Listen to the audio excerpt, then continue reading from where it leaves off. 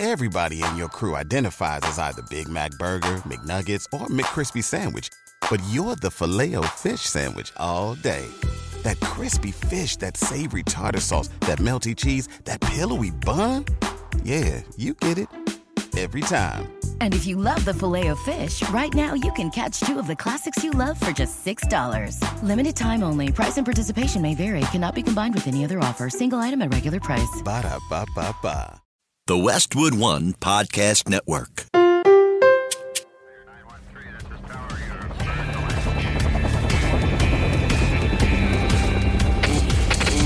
Never quit. Team Never Quit Radio. All right, everybody, welcome back to the TNQ Podcast. I'm your host, Marcus Luttrell. Every week, it's my job to fire you up, to ignite the legend inside of you, and to push you to your greatness.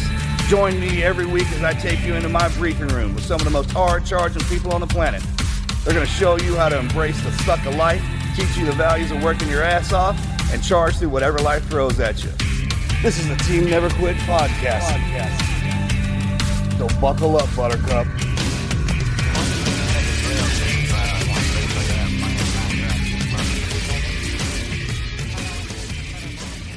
Welcome back to another episode of the Team Never Quit Podcast. My name's Andrew. And I'm Melanie. Hey guys, we're excited to have a very, very special lady on today's show. Jen is a Gold Star wife, but her story, her Never Quit story, is so much more than that. Her ability to find the silver lining in every circumstance is actually just remarkable, and I can't wait for you guys to hear her story. I agree. Jen is, I met her several years ago, and I didn't know her whole story, but just the little bit that I knew that, I could find inspiration from her, and then just learning her bigger picture story is just incredible. So, like we always do every week before we jump into the interview, we ask a question of the day, which is brought to you by our Patreons. And today's Patreon question comes from Corey, and he asks, what would be your best advice to make the leap from a career to chasing your dream?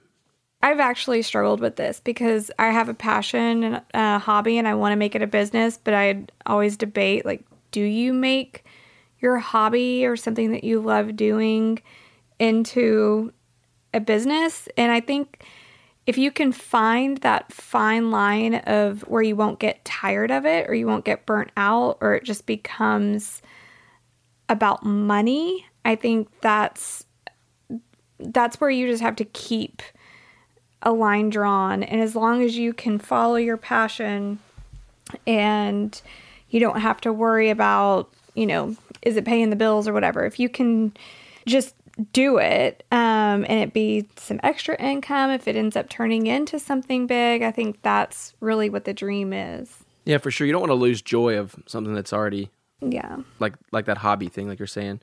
I think the other thing, my piece of advice would be have a plan. So many people kind of just take the leap of faith, which is obviously awesome, but if you're not prepared for that, there could be negative consequences. So you just make sure you have a strategy or a plan in place so that you say, okay, if I go all in on this, if I go all in on my dream, is my family still going to be okay? Do I have the ability to cover my bills and all those things? Mm-hmm. And then, and if you feel comfortable that you can do that, go for it. And I would consult with friends and other, people that might be in the same business, or just talk to people, ask, local business owners what they think, and just step outside your comfort zone and really consult with others and take advice from people that you respect and that you trust. All right, Corey, thanks for your question. If you guys want to ask your question, head over to patreon.com. You guys can actually join us for exclusive access to the show. We have bonus behind-the-scenes content, exclusive promotional codes for our merchandise. We send out some awesome swag, and obviously every single week we ask one of y'all's questions on the show. So if you want, join us at patreon.com/teamneverquit. We actually have 190 members there. We'd love to see that community continue to grow. And thanks again for the question. All right, let's get to Jen.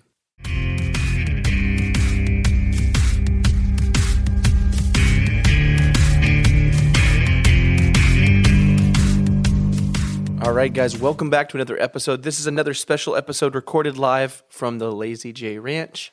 It's technically the Lady J Ranch. And today we're joined with Melanie Luttrell and a special guest, Jen.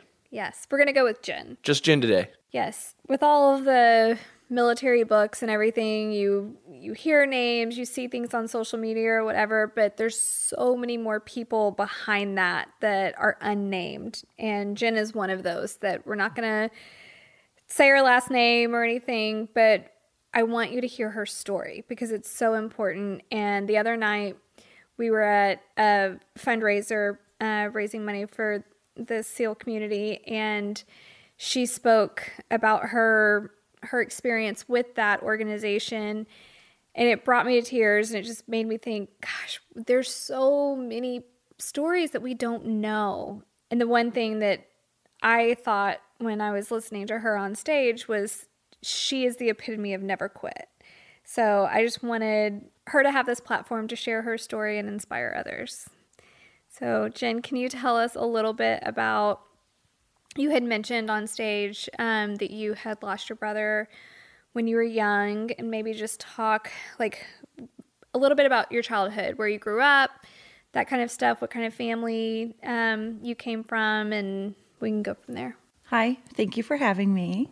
I was born and raised in Michigan, and my brother and I were 15 months apart, very close, no other siblings, and in Michigan, our school was 7th, 8th, 9th grade, and then high school, 10th, 11th, 12th, and I was in 10th grade, he was in 9th grade, and he was very nervous to come to high school. And I really believe that it had to do with TV shows and just things that you heard, that it got the best of him. And he actually committed suicide at 15 years old. And my mom and I were home. And it was like, okay, well, what am I supposed to do right now? And I called 911. And they came, and we thought he was still alive when they took him, but he wasn't. And I got to the hospital, and immediately, this is 1995, so got out the phone book, started calling my dad's friends to say, you need to get up here. And they had already contacted my dad at work, but didn't tell him exactly what had happened, just because I was like, he's got to drive, it's going to be far, you can't tell him this, And then I was supposed to, I believe, be at a practice for sports, and I wasn't there. And then my team came up to the hospital, and I remember walking in, and one of the rooms, the door was open, and as I looked up, it was room number 8, and I glanced in. I'm like, oh my God, there's a body in there, covered. I'm 16, Well, some time goes past, and then they call us, and they're like, okay, let's go into this room. And it was my brother's room. So that was actually him. And we came and gathered around him, did the Our Father, and my dad's friends were there, my friends were there, my mom's friends were there. And it was just a lot at 16, But it was I don't know what came over me then, that I was all right, call this person, do this, get this person up here, pack a bag for my mom, because I'm thinking we're staying the night at the hospital.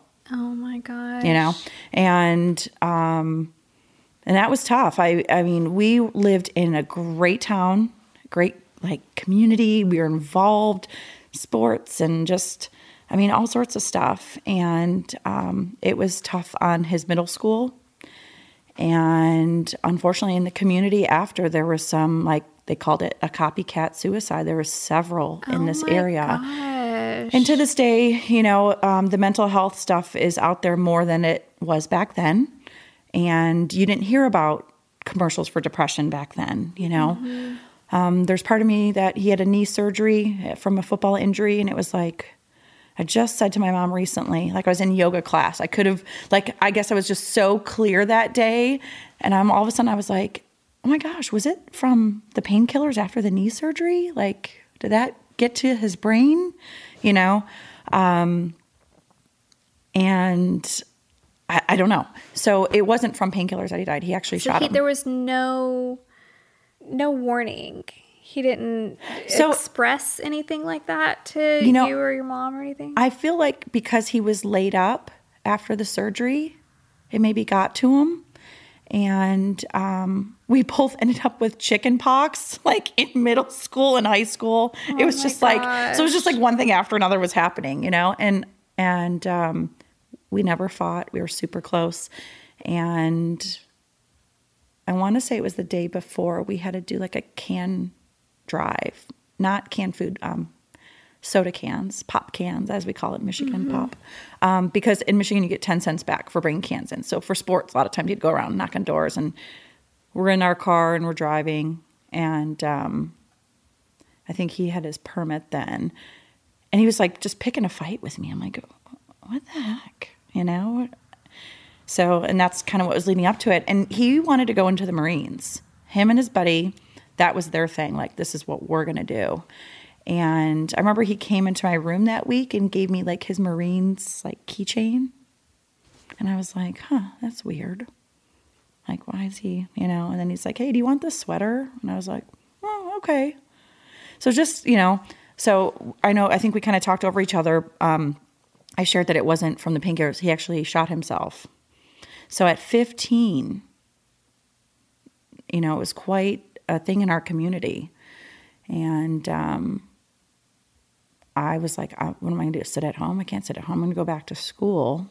Oh, so it was dealing with this, like, you know, oh gosh, you know, I don't know. I don't know what's happening right now. And all I needed was my music. And it was like, back then I'd like run my earphone like up my sleeve, had it coming out like by my wrist, and I would just sit in class and listen to sad music. Not that I was depressed, but it just like, I remember I made all these tapes for the funeral home even to listen, like our songs. And then I would like listen to that. And I was just like, music. And my parents divorced shortly after that. So my family basically went from like 4 to 2. Oh my gosh. Very quickly. And then it was like, all right, let's get ready to go to college. So I was like, okay, you know, and applied to the colleges. And I went to one and actually cheered there. And that was like the only thing I got up for.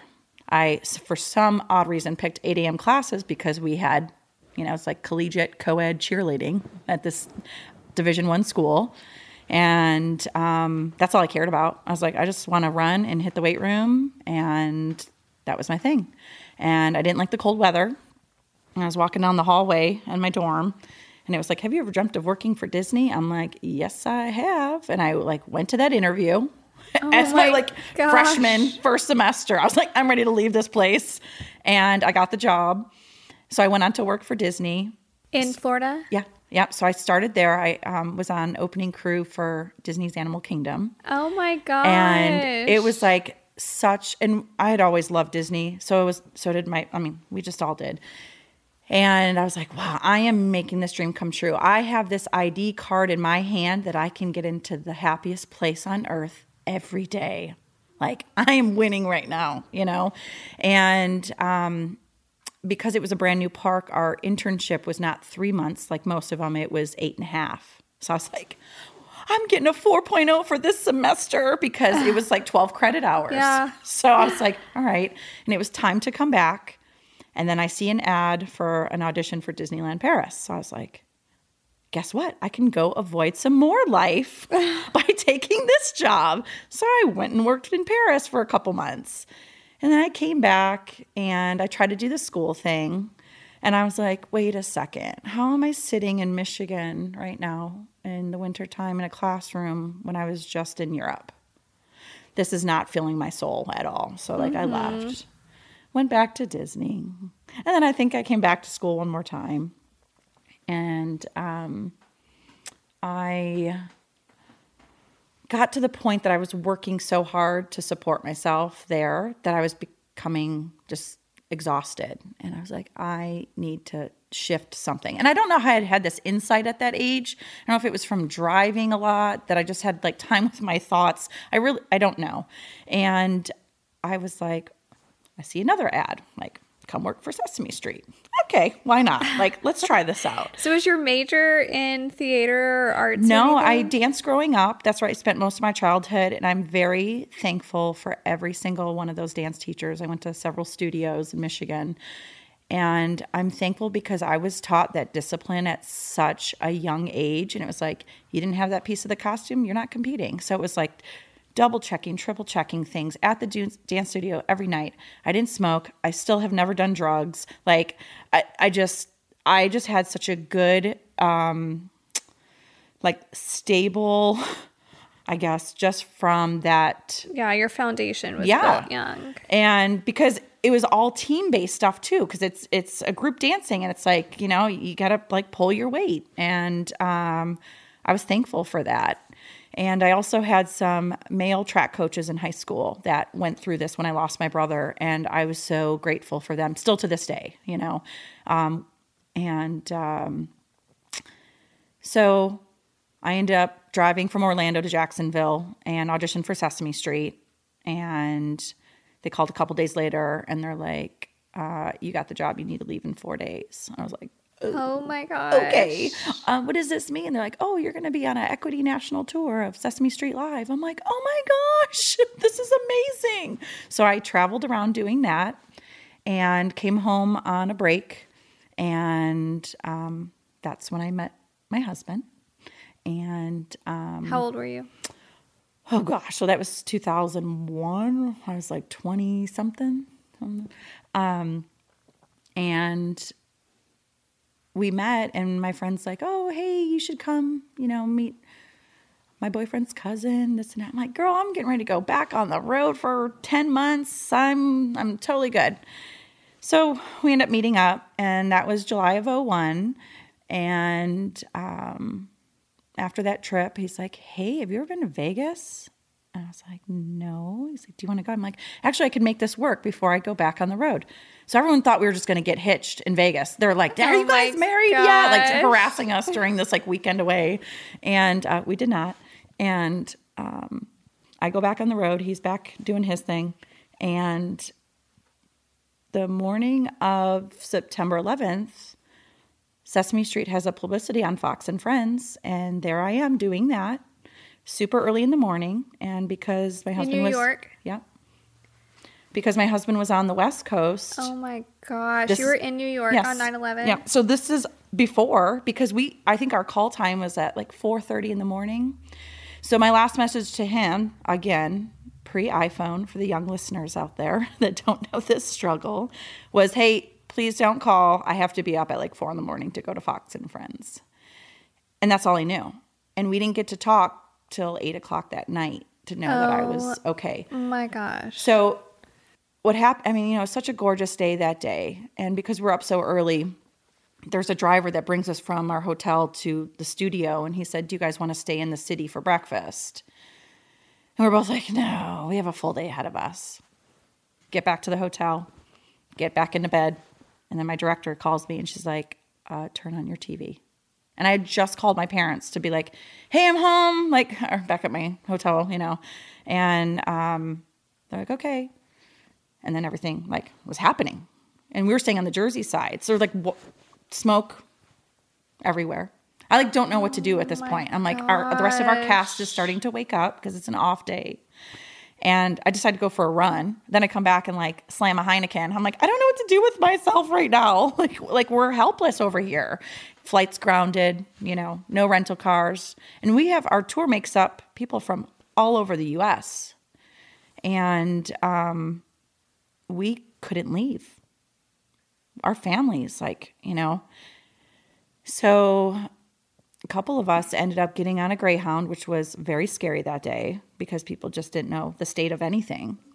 And we took the Greyhound like all the way back to Michigan. Oh my gosh, from New York? Yeah. And I mean, it was like, I remember us having to leave the hotel, take a city bus with all of our luggage that we live out of our suitcases for, you know, a couple months, 9, 10, 11 months. So that was a lot. And my husband's group was one of the first groups over to Afghanistan. And I didn't see him for, not till April of like 2002. So it was tough because living in these hotels for work. Were you thinking that, like that day with everything going on, did it cross your mind that, oh my gosh, my husband, this is going to directly affect his job?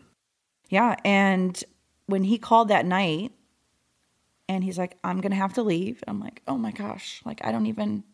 And actually, let me rewind. We were still dating at this point. I'm referring to him as my husband, but at that time we were still just like, this was a new thing. I was like, okay, well, you need to like be, careful. Like what you say, this is all new to everyone. And so being in the hotels, we got the USA Today newspaper, front door, news on all the time. That's how I lived. News. My poor roommates on tour that had to like listen to that all the time. Then me reading the paper. And I actually canceled cable back in like 2007. Like I don't even have TV. So sometimes people are like, oh, did you hear about this? I'm like, nope.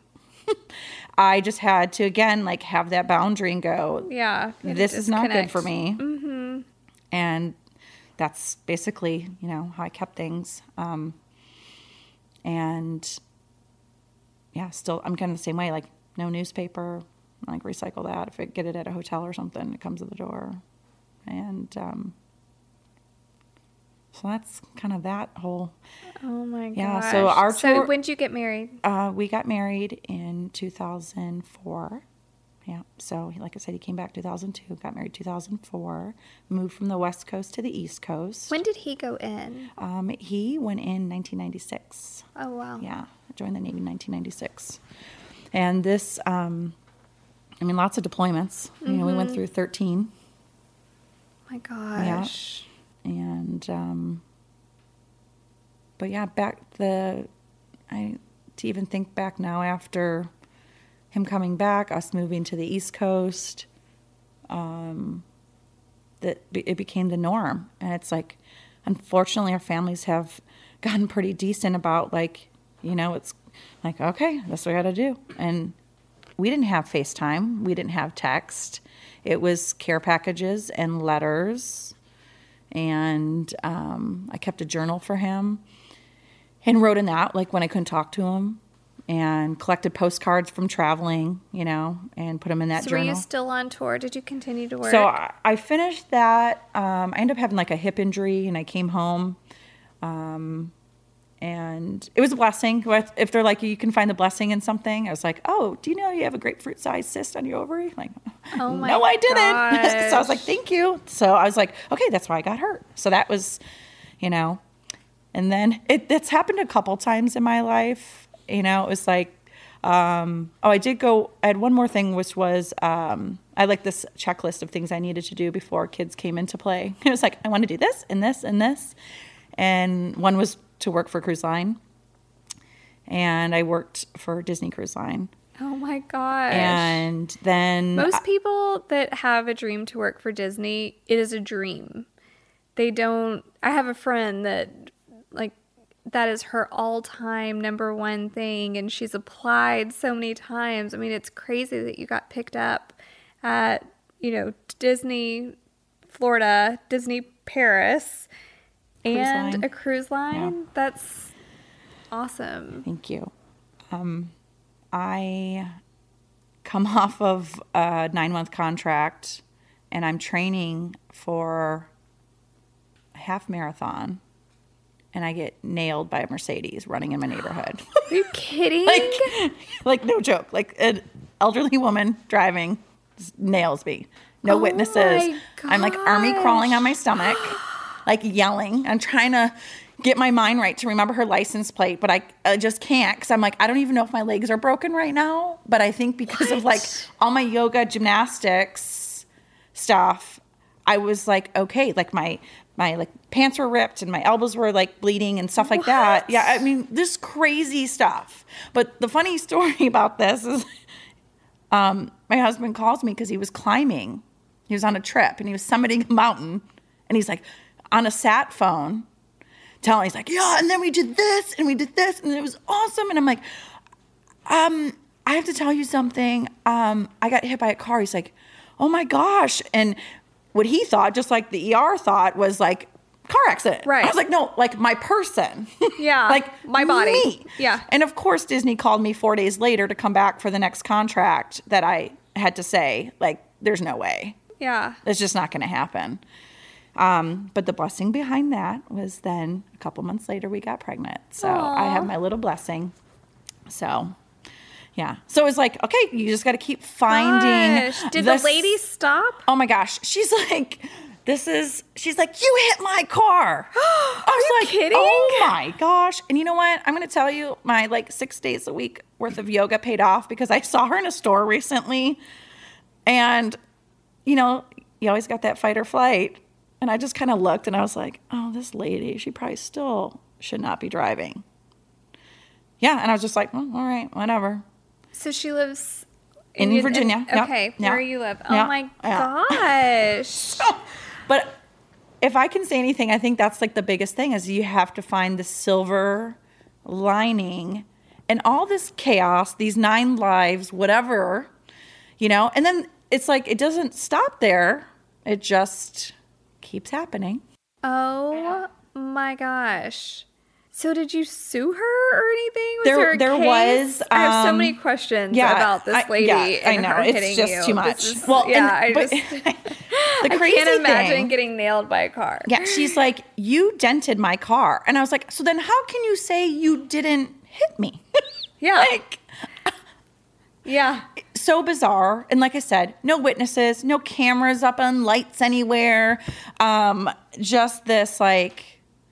She thinks you just ran and jumped on her car and dented it, and then you flew off and you're fine. Yeah. Yeah. So I start physical therapy, and I meet awesome people there. And they're like, they put me on like a BOSU, a trainer, like a half dome, if people don't know what they are. And then they like attach my ankle to like a band, and they're like having me do this like crazy exercise. They're like, okay, go front, side, back while you're balancing on one foot. And they're like, okay, none of us know how to even do that. So do you want a job here? I was like, oh, sure. I'll be a PT tech. Why not? You know? So I started working there, you know, through my pregnancy, and it was great. I mean, it kept me in shape. I was always working out there, and, you know. That's awesome. So that was 2009. Oh my gosh. I cannot believe you got hit by a car. Yeah, it's just like... And I swear, there was a point where I'm like, I want to just stand in my neighborhood with a sign that is like, moms, get on the sidewalk with your strollers. Right. Because they want to be, it's a running path. It is a designated running path. And in all honesty, when they asked this lady what the solid white line was for, she said, oh, that means no parking. I'm like, are we done here? Did we like seal the deal? Because that's not what it's for. So yeah, it was just like wrong place, wrong time that no one saw. That is insane. So it stopped the dancing bit, you know, which that's okay. Like I said, I got my blessing. Oh my goodness. Okay, so I think in this chronological crazy timeline, we're at 2009. Yeah. I have my daughter in June on Flag Day. Oh. Heck yeah. June 19th? June 14th. June 14th, yes. Sorry. Nope. That's Juneteenth, is June 19th. Okay. June 14th, that's my mom's birthday. Oh my gosh. Uh-huh. Perfect. Yes. Okay, so we're still going through deployments and all that stuff. And then fast forward to now, we're in 2011 on another deployment. And this is part of what I had shared. Sorry. Yeah. Can we go back? Yeah. So 2005, you were very close friends with Shar. Can you tell us? So Shar actually works for Team Never Quit. She's part of she's our only remote team member. And all the emails that come in, Shar checks those. Hi, Shar. I'll email you. So you have this close relationship. Will you tell our listeners about that? Yes, of course. So back in 2005, we would have a weekly dinner at Shar's house with a group of girls and guys that worked together. And we all took turns. Shar's a fabulous cook. And there would be a theme. And on this particular week, I was bringing deviled eggs. I needed to stop for ground mustard. And my husband was like, we don't have time. And I'm like, I'm sorry. I cannot make this without the ground mustard. And it was like going back and forth. It's like, we just need to get there. And it was about a half hour from our house. And we get there. So did he know something you didn't? Yes. Okay. Yes. So we get there, and they're helping her grab charcoal to get the grill fired up. And it was like in a little storage area. And I like went out to see if they needed help. And then it was like kind of this motioning to like turn around and get her back in the house. I'm like, what is going on? And all of a sudden I saw some trucks coming down the street. And then it's just like, I don't know what's happening. So we're all inside. And then there's a knock at the door. And it was some guys in uniform. And there was several possibilities that evening of wives that they could have been there to notify. So we didn't know when that door opened who they were there for. And then they had said Char's name. And you were at Char's house? Yeah, a group of us, a large group. So it's just like, you look at it as such a private moment, but we all just were in the right place at the right time to be there for her, that she didn't go through that moment alone. Mm-hmm. And we were all there for her through this notification process. So. And Char's husband, Jacques, was on the helicopter in Red Wing. Jacques Fontaine, there's a lot of people that have followed the story of Red Wing. He was on Team 10 on the helicopter, and we've stayed close with Char since then. She's worked with the boot campaign. She works with Team Never Quit, and she's just always very intertwined with giving back. You know, she cares very much about giving back and helping others, and she's such an awesome person. And you have the blessing of, you know, knowing her a lot closer than I do. But I remember her telling me that story about you before I even met you. So that's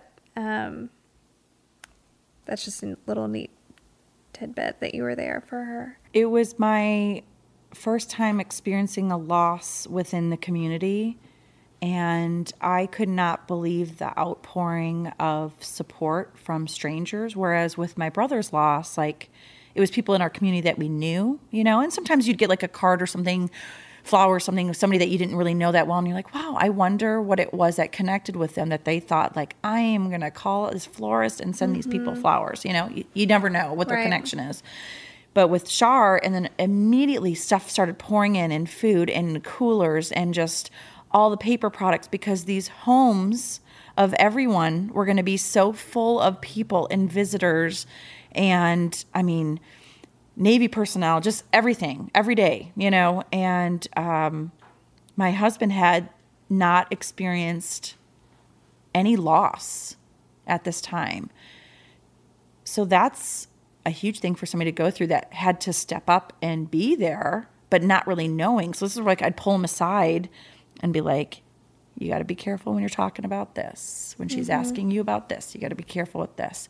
Let's figure out how to make a mass card, like, and have this printed out with his picture on it. Like, offer that to her. So it's kind of like little side coaching, going, this is what worked for me. It might not work for Char, but at least put it out there. And I remember, like, our computer died in the middle of, like, creating the memorial video. And it's like, we're like, oh my gosh, no. And like, go out, buy a new computer. Well, and try that's to get such this an emotional thing to put together in the first place. So to have to do it again after your... Yes. Oh my gosh. So, I mean, and that's like, obviously very minor on the scale of everything. But it was just but like... it's a real thing when it's happening. Yeah. It's very emotional. Took such pride in getting this done for her, you know, and our whole group flew down to Florida to be there for it. And it just showed me this sense of community, because we'd only been living there a year, I think, at the time. And I'm still here for her, and she's here for me today.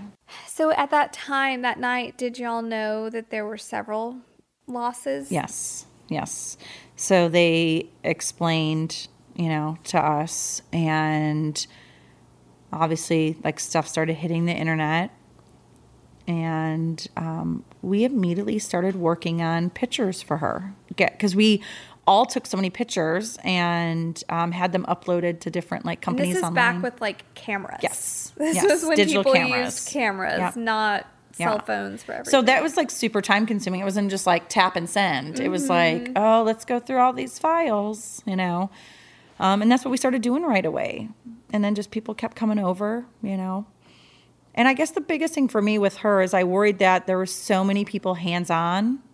And I was like, how can I protect my friend that these people are going to disappear? Mm-hmm. Not everyone's going to, they want to be in the moment. They want to know what's going on. They want to know how it looks. Mm-hmm. And that's tough. That's the tough part about the grief piece, you know, to find out who's genuinely there for you and who's there to go and maybe chit chat with their friends after about it. Mm-hmm. So it was one of those things like, I'm going to be here for you. You know, I'm not disappearing in 2 months. In fact, I remember when she was moving, like my mom and I went and helped the Navy movers pack up her house. Because I was like, I got to keep an eye on this. She couldn't be there. Just, we all do that. We step up and know that we can count on each other.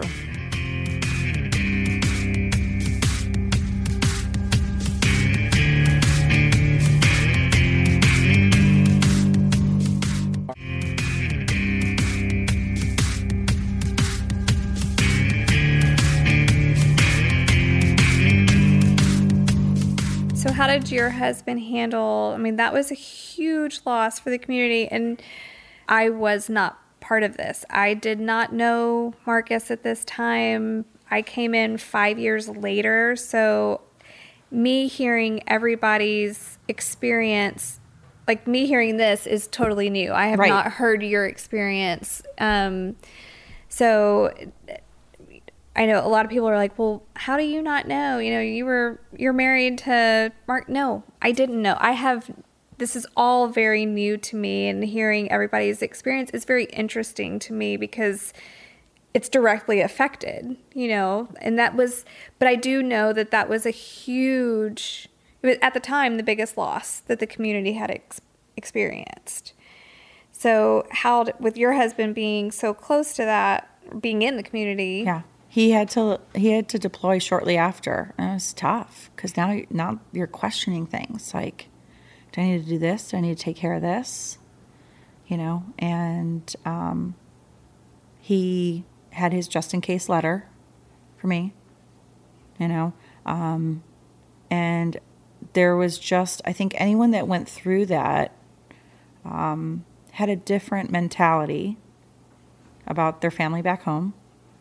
And that's, you know, immediate family, extended family, neighbors, friends. You know, maybe they went to go see someone like a friend, neighbor, family member, something, just in case. You know, like, hey, I better go see that person before I leave. Mm-hmm. You know, mentality switched. Yeah. Go check on grandma. Yeah, absolutely. Go do the things that... Yeah. And we were always like pre and post, like Michigan before, Michigan after. Mm-hmm. And it wasn't easy on us, especially after we had our daughter. Like, all right, here we go, like road trip, you know. But we made it happen because he saw that loss and he knows the loss I had. Like, we're not promised these people in our lives forever. Mm-hmm. And that's the hardest part. It's so heavy. It is. And for you to have to accept that, you know, when he leaves, that just in case can be very real. And you experienced it with Shar. And how many deployments did he do after 05? I mean... Okay, so after 05, like right now off the top of my head, I can't think. I just know that 13 was like the last. Total, yeah. So several. I mean, he's going back and you're living this. This is your life. And then in 2011, the community has now surpassed Red Wing. It has the largest loss of life. And tell us about that. So my husband was on that helicopter. So with that, it was like, okay, here we go again. Let's find the silver lining. Let's help the other people in the community, because that's just how I function. This is how, but I can tell you, and I know I'm kind of like getting ahead of things a little bit. When I lost my brother, I couldn't even talk about it. I had, like high school boyfriend, but I like couldn't even get the words out. Like he took me to the cemetery on his anniversary and tried to talk to me. I was frozen. Like, you have that dream where you're like, something's wrong and you can't even speak. Like I like didn't have a voice. And I think because I didn't have the community like I have now, that we can bounce all of this stuff off of each other, just like we're doing here this weekend. I didn't have that. So I sat there and I just like stared at this guy. I couldn't even say anything. And it was traumatic on lots of relationships because I couldn't voice these things. I didn't know how to give them a name. And then it's like, once, the internet comes into play and you're like, oh, this is called grief. Oh, these things were normal, Therapy is like a normal thing. It's not, you go there to data dump. It's not for crazy kids. No, absolutely not. So I know I'm kind of jumping around, but all of that like stuff played into where I am sitting in front of a microphone telling my story, where before I was frozen. And it's the whole thing of like, I just want to help other people. And that's just, it's in my DNA. That's just how I'm wired. And so I went through that loss, and my kid was 2, and that was a lot. But again, this is where I went back and I'm like, oh my God, this is totally why I got hit by a car. It was so I could have a kid, because I had to get out of bed for her every morning and be there for her and be awesome, because at 2, she didn't know why the heck her daddy wasn't coming home. She didn't get it. She couldn't wrap her mind around it. We would have, speakers that came and spoke to us, and they're like, you just have to say their heart stopped working, because they don't understand. It's like, I don't think they're even going to understand that. They don't understand the heart has valves and it pumps and it's, no. Yeah. Like, this is all just too much, But it is the support, and it is us going through that as a group that we're still here and growing. And I remember talking with one of the girls, and I said, and we were actually driving to Arlington and Arlington Cemetery. And we both agreed that we would not be who we are today if we had not gone through our loss, which is so huge, because people can carry that burden that they're just so angry with what they've been through, and they're going to play that victim, and they're going to sit at home, and they're going to drink too much and eat too much and not leave the house and not work and enjoy the freedoms that they have, where her and I could say, we are better people. And to actually be able to verbalize that, it comes from the programs we're doing, being with each other, supporting each other. So we have our own sisterhood, just like they had their brotherhood. And there's no right or wrong way to do the grief. Everybody's going to be different. Yeah. And I have when someone new, unfortunately, comes into our sisterhood, I normally will text them this picture, and it's like a grief graphic of grief, how it should be. And then actually the one I send them is basically looks like spaghetti drawn everywhere. No, there's no A to Z, but you got to go through it. And it might not happen for 5 years down the road that you're going to go through these, and I'm obviously no grief expert, but I've had my share of stuff. And my whole thing was like, okay, I just got to keep moving. And on to that, actually right before the guys passed, he had messaged me saying, you need to have a backup plan. And at the time I was doing Russian kettlebell, and it was Pavel's method, which a lot of the people in the community know. And he's like, you really like kettlebell. You should really look into getting certified. And I was like, oh my gosh, how am I going to go travel? And then everything happens. And he said that while he was deployed. Yeah. Oh my gosh. Yeah. And I was like, how am I going to go while he's on deployment, train, get certified, do all this stuff. And right after he passed, I looked at my friend that I trained with, and I said, I'm going to be back in the gym soon. And she's like, take your time. I was like, no, I'm not going to lose my calluses, girl. I worked too hard to like get these right where they need to be for my kettlebells. So I was back in the gym right away, and I could like feel the eyes on me. I was like, oh, everyone thinks I shouldn't be back here yet. But that's too bad, because this is what I need to do. I need to move. Yeah. Because I know what didn't work when I lost my brother. Mm-hmm. Right? So it's like, no, I'm going to keep moving. So in 2012, I did go get certified.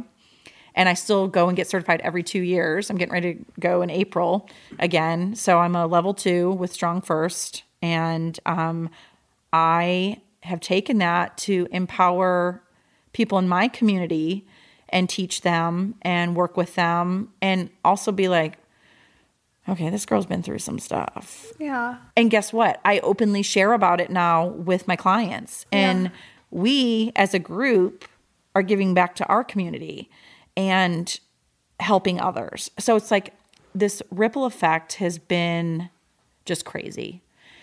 So I named the gym Fight Club because I said, don't talk about it, because I was just like off the grid. Like, I don't want any strangers coming to my house, and Fight Club, Fight Club, Fight Club, right? And I had recertified, I think it was 2016, did all my testing, like powered through. I was like, yes, I was on fire. Like I went through we have to do this like 100 snatches in under 5 minutes, like smoked that in like 3 minutes and 10 seconds, like feeling awesome. And I go for like my yearly checkup, and I have like a new physician's assistant that's never met me, doesn't know my like crazy stories. And I was like, something's off. And she's like, what do you mean? I'm like, something's off. And I'm like, yes, I know you're going to read my chart. It's not grief. She's like, okay, so what are you saying? I was like, I need a mammogram. She's like, you're not 40. I'm like, listen, I am a single mom. Actually, I'm a double parent. I'm a mom and a dad. My husband passed. Mm-hmm. I would like a mammogram. She's like, okay. So I go get my mammogram, first time ever. They call me back immediately that day, and I saw my phone. I was like, shit, I have cancer. So I go in, and they start doing all this stuff, and I'm trying to like keep it from my daughter, because I'm like, this is not what she needs to hear.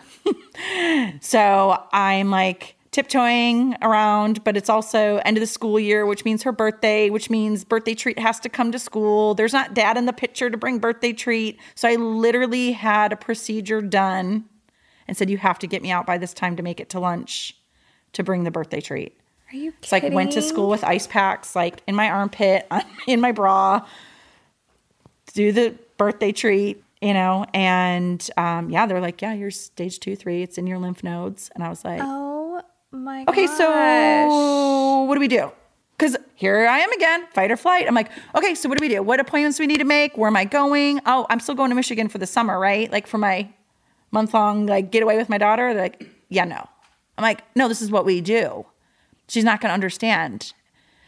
And that oncologist looked at me and said, you told me you don't want your kid to be an orphan. Oh my gosh. And I was like, gotcha. Check. All right, trip's canceled. So we got at it right away. Chemo started. Fast forward, finished that in November. Double mastectomy and reconstruction on my birthday. So I was like, no, silver lining, people. Because, you know, they come in the hospital and they're like, date of birth. I'm like, today. Oh my and they're like, what? You're getting a mastectomy on your birthday? I'm like, yes. I'm like, second birth. I'm here. And that's what I said to my mom at the hospital. I'm like, here we are. You had me on this day, and here we are, you know. So have that. Not even joking. I'm in the hospital room that night by myself, and Fight Club's on the TV. I was like, oh my goodness. As Marcus says, there's no coincidence. It's always, there's a true reason for everything. So it was like, okay. And then I had added all these extra kettlebell classes because I trained clients at my house. Because leading up to it, I was like, oh, I don't take days off. Like if school's off, I still have class. I would, you know. So I did all these extra classes. Well, then I get like released from the hospital. I've got all my drains, all this stuff. And I come out the next day to teach. And they're all like, what are you doing? And I was like, you can't see what I have got going on under here. I'm not lifting any kettlebells. I am just going to coach you guys. And they're like, get in your house. And I'm like, no, I seriously need to be out here right now. And I did. And they helped me heal. Even though they saw me out there like crazy, but I'm like, no, this is what I have to do. It's the week of Christmas. Oh my God. Right. So yeah. So surgery was December 19th. And then, yeah. So having to get all the stuff ready for Christmas. And then after that, then full on radiation for 6 weeks. I mean, the whole shabam. So then it's like, why this? You know? And I really can say, I think it was just from a lot of stress after the loss of my husband. So I'm very big on yoga with my weight training, obviously with kettlebells. And I think it's the perfect balance. A lot of Young Living essential oils, my like saving grace, sleep on a biomat, had the diffusers going all over the house. And it just works. It works. And I'm here. And my thing is, I'm like, there's a bigger plan. And it's like when you can put your crap aside and realize that. And it's like, I don't know, like what the connection is. I don't know why I've had to go through all of these things. And I don't know. I don't know. And I probably won't ever know. But I'm like, it's to help people. And I like had said that in my speech the other night about Mr. Rogers, like look for the helpers. And it's like, yes, look for those people. I surround myself with those people and it lifts me up. My friends that help out in our area with a nonprofit for foster kids. So like we're in on that and like help the canines with their ballistic vests and do this. And we got our hands in lots of pots. You know, I have 2 vacation rentals that I run because I'm like customer service and I want families to go and visit these and create their memories just like we're here doing this weekend because that got taken away from us. We don't have memories as a family of 3 anymore. It's just my daughter and I. So it's so important for me, for these families to take time and take the trip, spend the money, take your kids to Disney, people. Yeah. Like, take them. And you know what? If you're like, oh, they're too young. No, they're not. It's for you. Get the pictures. And then that way you can tell them the stories about it. Because guess what? When my husband got back, when my daughter had just turned 1, if he would have said she's too young, guess what? I would not have all those pictures of her with her daddy at Disney. Oh. And we cherish them. We will sometimes at night, when she's having a hard time, she's like, can we just look at pictures? Can we look at videos? Because she doesn't remember. Yeah. So that's what helps her. And I'm like, and we try to get to Disney at least once a year. And we love going by those spots where we took pictures together. That means everything. And it's like if he, you know, and when he got back from the one deployment, I remember he came out and he's like, you're never going to believe this. I was like, I don't know. Did they lose our reservation? He's like, we got upgraded to a castle view room, you know, and it was the greatest thing. He was so excited because they were like, that was the year that they're like, what are you celebrating? I'm like, oh, Halloween, Thanksgiving, Christmas, my birthday, Father's Day, like all the things, you know, he's just getting back. And they were like, oh, okay. And so, yeah, take the trips with your families, military or not, just take the memories, make these memories. I'm really big on that. Like when it's a birthday or Christmas or whatever, like I could care less about a gift. I want a memory.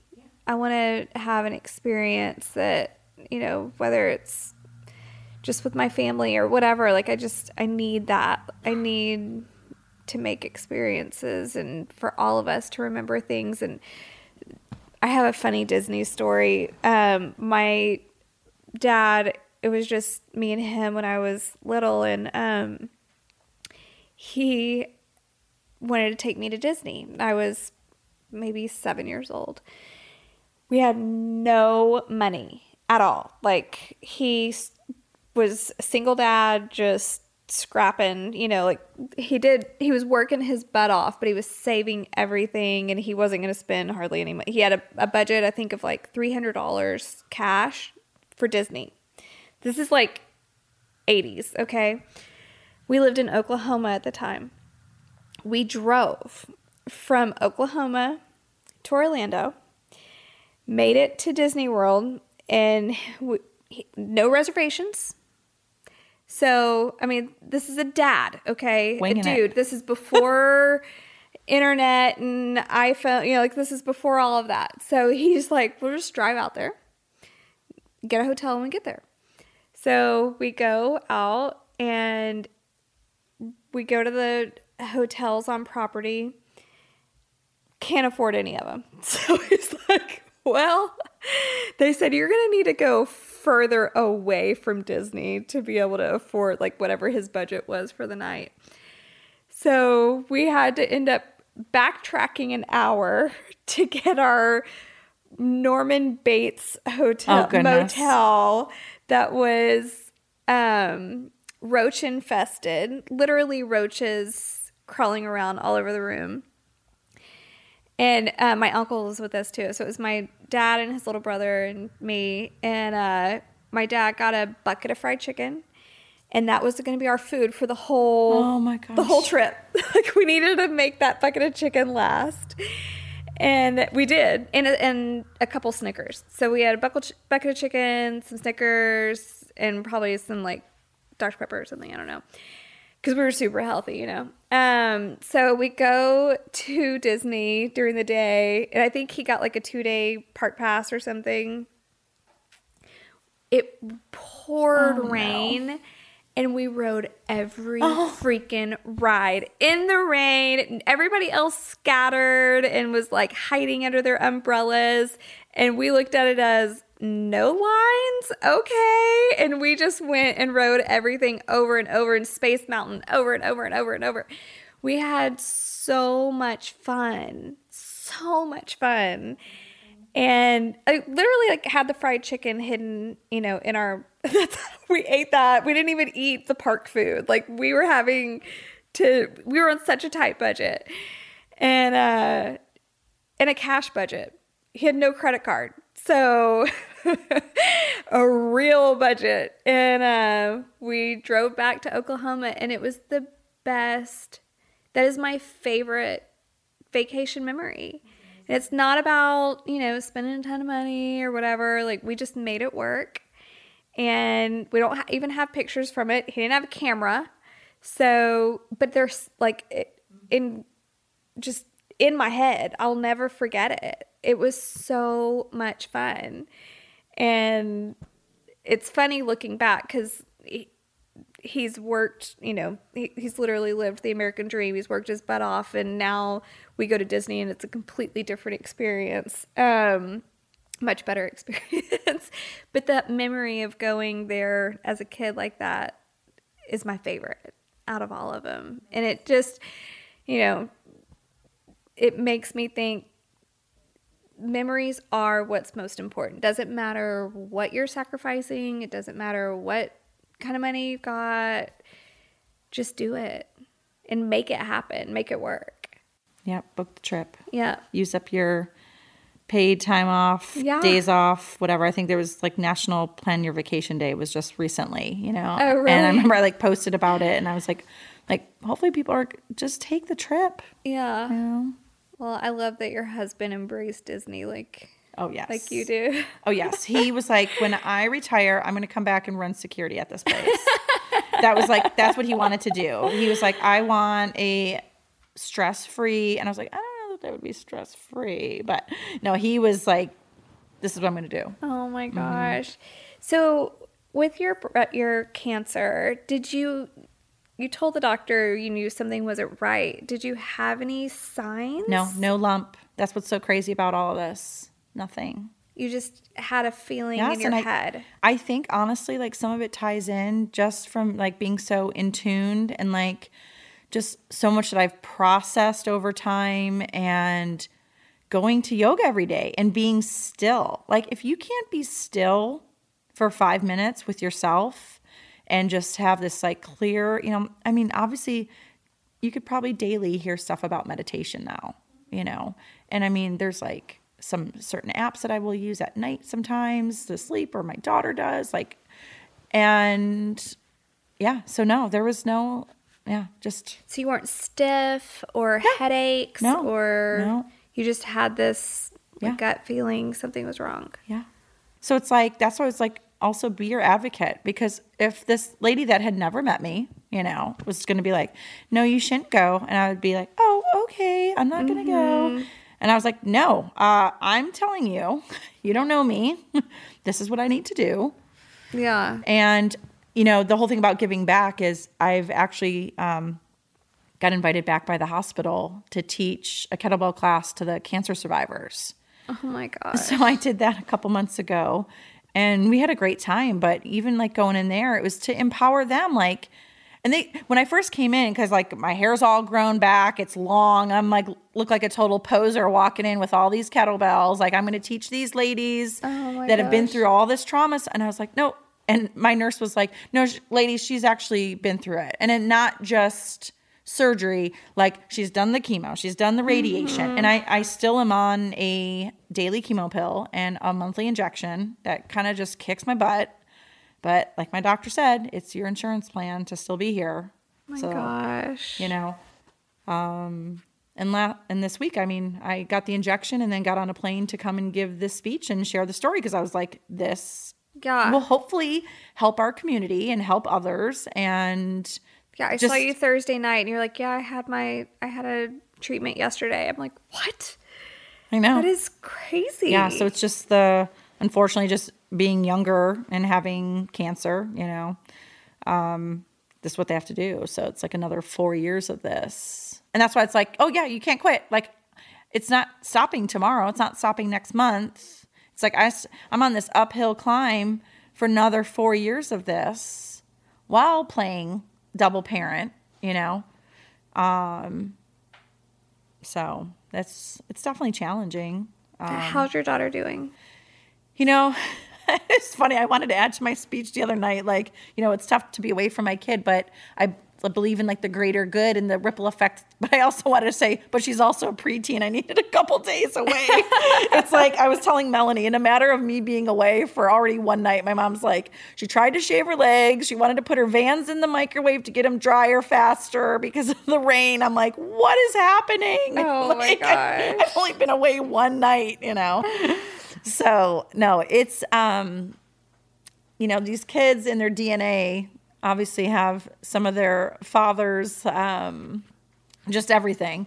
And it's like that whole quote. It's like, yeah, you might be strong-willed, but you're going to grow up to be like super awesome one day, and it's always like the opposite. Like, she just always wants to do the opposite, but she's awesome. And, she's seen me go through all this stuff, and that's why I was like, I need to like keep it going, because she's watching every move. And parents, if you think your kids aren't watching and listening and mimicking, then they are. Yeah, you're going to get a wake-up call one day.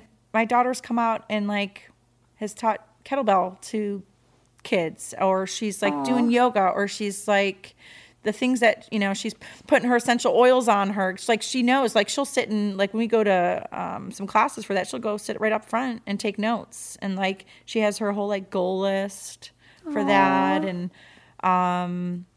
like, we're here to teach them. And she knows, like, no, we do these things and give back to our community because we're so lucky to still be here. And, people need the support. But no, she's good, and getting ready to go to middle school next year. So that's a lot. And and then I like look back at my brother, and I'm like, this is crazy, because we're like in getting to that same time frame. So that's a very, it's a lot, processing a lot for me. But I have some friends' kids that have gone through the same school, and they're thriving, so that gives me great hope. Yeah. But also the organizations that are out there for our kids are huge. And, maybe not everyone knows about them, but if you've known about them, or you've donated, or you've helped out, or you've volunteered for something, thank you, because they matter, and they're making our kids stronger and to be leaders in the future. So like Navy SEAL Foundation, the Gold Star Kids programs, and absolutely. all that stuff. Yeah. Absolutely. And also to give them a voice to their grief versus being frozen, like where I was at, without any type of, there was no like surviving siblings of suicide back in 1995. Right. You know what I mean? Like even now, I mean, I haven't gone to anything for it. I haven't gone anything for like the cancer bit. I was like, which thing do I need to pick? Therapy when your brother died? I think I went like, honestly, I think I went once. And then I was in college, and then I was like, okay, I guess I'll go talk to this person. Did you rebel at all in high school? Like, no, did it I was a cause goody. Like, no, I was super involved. I was on student council. I cheered. I ran track. I ran cross country. Super involved. Yeah. So no, I was like, no, like this is, you know what? It was more for pride for my parents. I never wanted them getting a phone call that I did A, B, C, or D, right? So I was so worried about that. Not because they scared me, but it was just because like, be a good person, do this, do that, you know? And that's just how I was. I think that's one of the things that I am so inspired by you and like all the other ladies who are here, because when I was 14, I lost my stepmom. And I cry every time I talk about it. It was the hardest thing I've ever gone through. And it was very sudden. There was no warning or anything. She died of an asthma attack. And we didn't even know she had asthma. It was just the weirdest. I still am in denial about it, I guess. I just don't understand how a 30-year-old can go to the bathroom and not come out. It was very shocking, but my family did not grieve well, and it was like, just get over it, like move on. There was no like, this happened, just move on. It was very, very hard, and for a teenager, it was like, what? How does someone just die like with no sickness or no warning or no risk? There was no risk that morning. Like, I don't understand. And I went to a lot of therapy, but I acted out because I didn't know. I just felt very lost. But over time, I realized like helping others helped me. And it helped me become a better person. It took me a long time. I was a shithead in high school, like total shithead in high school. Anyone listening to this knew me in high school. They were like, yeah, no. I was not the same person that I was back then. I think I am the same person I always have been. I was not myself in high school and even years after that. It just took me a long time to find myself again. But I look at all of you and y'all are all so strong and like have handled grief so well. That's one of the things that I'm so drawn to y'all about. And other people, like people that are listening to this, like they look at the community for strength. And anyway, I'm inspired by you. We love you, and we're so thankful for you. Seriously. I think the big difference, too, is you going through it as a teen, me as a teen, we didn't have iPhones, right? Yeah. So guess what? With these girls, when something happens, we send a text, we send a picture, we are calling each other. It's easier to stay in contact with someone now and check in on them versus how it was back then. Right. Or even, you know, a group text with the girls and, I mean, humor. I mean, I deal with a lot of things with humor. Like, yeah. Like, I'm not going to be watching any scary movies. Like, none of that. So I'm like, give me some humor. I'm going to go to a comedy club like this, you know. But I think us having each other has been huge. And, you know, obviously most people have experienced some sort of loss, whether it be a pet, a grandparent, a parent, a sibling, a friend. I mean, I can remember watching My Girl as a kid. Oh my and gosh. bawling my eyes out. Like, oh my gosh, Thomas J can't find his glasses and now he's dead. And I remember like bawling my eyes out and I was like, I don't know what I would ever do if I lost someone I was that close to, and then I end up losing my brother, and I always like reference back to my girl, you know, it's like, oh, remember like Thomas Jenkins, he was, you know, just, it was so traumatic, you know? And I feel like I learn to grieve because of movies, you know? Then it's like, I remember Armageddon, where like, there's that whole, like, and there's like movies that have been, you know, where I'm like, I can't watch that again. I'm good. Like that gets too in my feelings, you know? And I don't need a story. Like I got my own. Oh my gosh, Marcus watches Armageddon all the time. And I'm like, it makes me cry my eyes out. So, oh my gosh, I can't. That put me in bed for a couple days. Yeah. I was like, soundtrack on repeat, like on my like Discman, you know. I can't. Yeah. Oh my gosh. But no, I think it's the power of the community to lift each other up. Whether you have that at your church, your book club, your mom's group, whatever. Right. It's just like, just be good people, everyone. Yeah. Just be there. Yeah. And I mean, these girls, to know them and to have gone to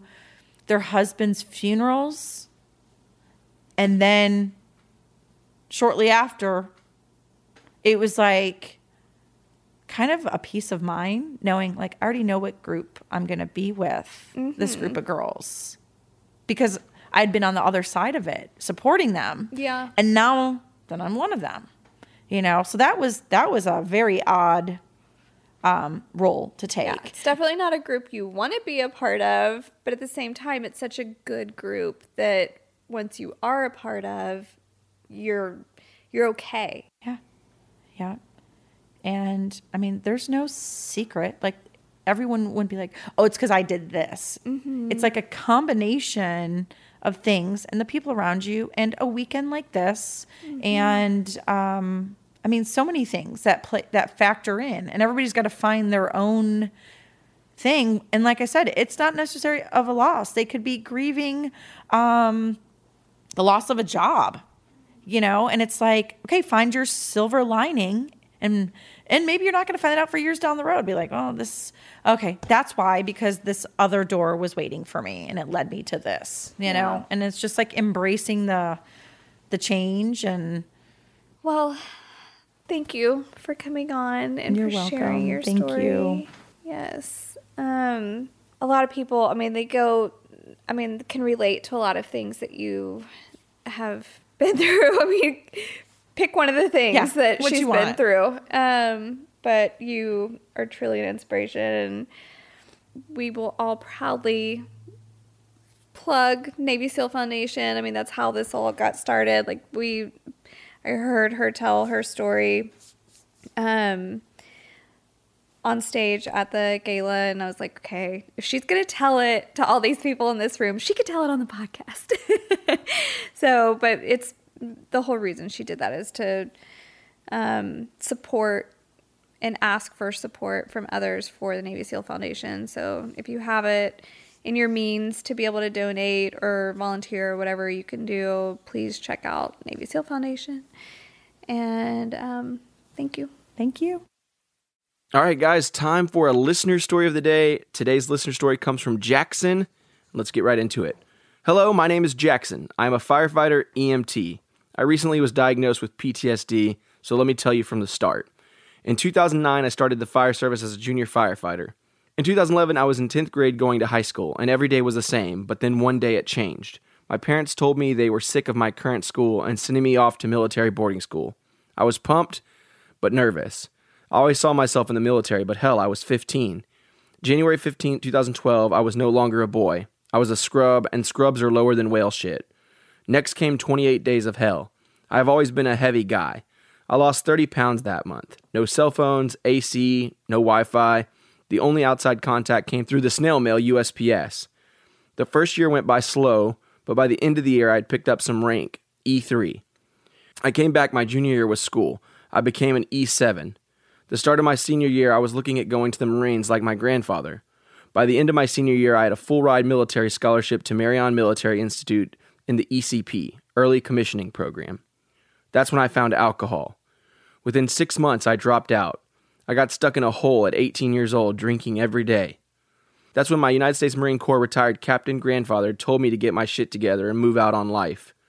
That night, I shot myself with my .40 cal. By the grace of God, I survived. I had a new look on life. EMT school is 4 months long, start to finish. It took me 2 years and 5 tries later. I got my National Registry EMT card.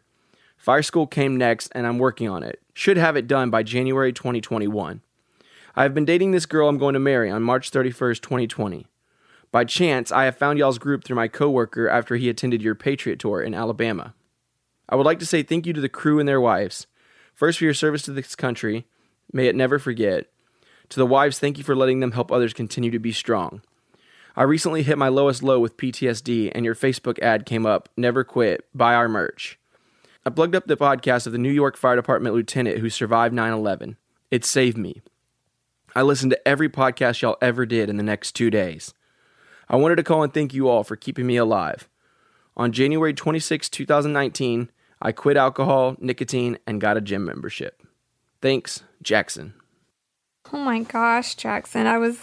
When that started, was not expecting where that was going. That's incredible that you've decided to make that decision and change your life for the better and quit drinking and, quit the bad habits and to become healthy. It's important for your marriage. It's important for yourself. And you are now an inspiration to others. I know that's a big burden, but keep it up, because with you showing your fellow firefighters and the EMT that you work with that you can do it, maybe you'll be helping others. And with your PTSD, don't be scared of seeking counseling. I mean, there's nothing wrong with that. There's nothing wrong with talking to somebody about, obviously there was something going on before you went to military school. There was something going on in your heart that you've been holding on to that's been bothering you. All of that wouldn't have even gone on. So maybe dig into that and just get help for yourself. There is absolutely nothing wrong with that. Everybody does. I've had my fair share of counseling. Marcus has had counseling. There's that's natural. So continue to be the bigger person and stay super healthy. And alcohol is the devil. I'm telling you, I haven't drank a sip of alcohol in 10 years. And not that I ever had a problem with it, but I can't handle it. And I know that my body can't handle it. And it really is. It brings out the worst in people. Some people are like, oh, I'm a fun drunk or whatever. No, you're not. You might seem like you are, but there's no good that comes out of something that alters your mind. So I'm proud of you and keep it up. Jackson, thanks so much for sharing your story. Your story definitely is going to impact others in our community. And like Melanie said, it can be a burden, but I think it's the biggest opportunity that's presented itself to you to just be a part of this community and to inspire others that might be facing the same challenges. So if you want to share your story, make sure to head over to the website, teamneverquit.com/podcast. We have a stories tab on the top of the navigation. You can read stories just like Jackson's, or you can share your own story. Again, teamneverquit.com/podcast and click on the share your stories tab. So I just got hacked recently, and I was actually sitting with a buddy of mine in a coffee shop, and he was downloading documents, and I couldn't get anything to download. And I'm like, hey, what is going on? Well, he's a part of this company called Ambit. All right, Ambit VPN. So what this does, and I didn't know this, but the carriers, they restrict how much kilobytes, megabytes, whatever that is, comes across, and how fast you can download stuff. This app, if you have it on your phone, will give you faster download speeds. This software that Ambit put out, it secures all your devices. And I didn't get why it was such a big deal that my email got hacked, because it's not me they're after. It's everybody that's in my contact list. And unbeknownst to me, all these hackers from around the world, they're not going after the big companies anymore. They're going after you and me. They're going after small businesses. They're going after mom and dad, mom and pop shops. Easier targets. And and there is an absolute threat out there, because your data is the new currency for anybody, and they will leverage that. It's much faster than every corporate and consumer VPN in the world today. And its maximum encryption security is so strong, and even the world's most advanced working quantum computers to date cannot hack it. So you said it's available now on the Android App Store. You said it's coming out on iOS. You said it's coming out for Microsoft. Yeah, so if you want to read more about it, you can go to www.ambitvpn.com and check it out. That's AMBITVPN.com. It is an absolute game changer. Melanie, first of all, I got to just thank you because this weekend was the coolest. Jen's story, I'd never met Jen before, but her story was just fascinating. And she was the kindest ladies I ever met. So, Yeah, I agree. So, a little backstory. This weekend, we had out almost a dozen Gold Star wives out to our family ranch, the Lazy J, and no agenda, there was no reason really to have it other than just get the girls together. And we had the best time. But we were on a group text when we were getting ready for the weekend, and Patsy Dietz Shipley, her husband was just on the podcast a few weeks ago. DJ Shipley's got Tribe Skates. They had just listened, all the girls had just listened to DJ's episode, and on this group text, they were like, we need Patsy on the podcast now. She's got to tell her story. And so I asked Andrew if he would mind bringing up, packing up our studio and bringing it up to the Lazy J, and let's do a podcast with the girls. So we recorded 2 episodes. We have one with the big group of ladies, and then we've got this one with Jen. And I'm not going to name any last names. That's not important. She wants to stay kind of anonymous on that. And we're not going to mention who her husband was, but she had just that unthinkable tragedy. You don't want to hear that knock on the door. She had that happen to her, and she goes into her story in this episode. Yeah, and the story, like when we came into this interview, I thought, okay, she's a Gold Star wife. I know kind of what to expect in some ways there, but her never quit story was like, she's like 5 or 6. Yeah. Which was just crazy. So, yeah. I loved having her on. I hope you guys enjoyed the episode as much as we did. Jen, thank you so much for just having the courage to share your story with our audience. I know they're going to love it. And if you guys want to be the first to know when we drop new episodes, make sure to subscribe on iTunes, purple subscribe button. We drop a new episode every single Wednesday. Early in the morning, you'll see a new episode every week. So make sure to subscribe. If you don't follow us on social media, it's team_never_quit. You can follow Marcus at Marcus Luttrell, Melanie Luttrell, Morgan Mojo Luttrell, me, Andrew Brockenbush, and you can keep up to date with all the things we've got going on. We do a little bit of hinting at who we're going to record every once in a while. So thank you guys for tuning in week after week. We'll see you guys next week.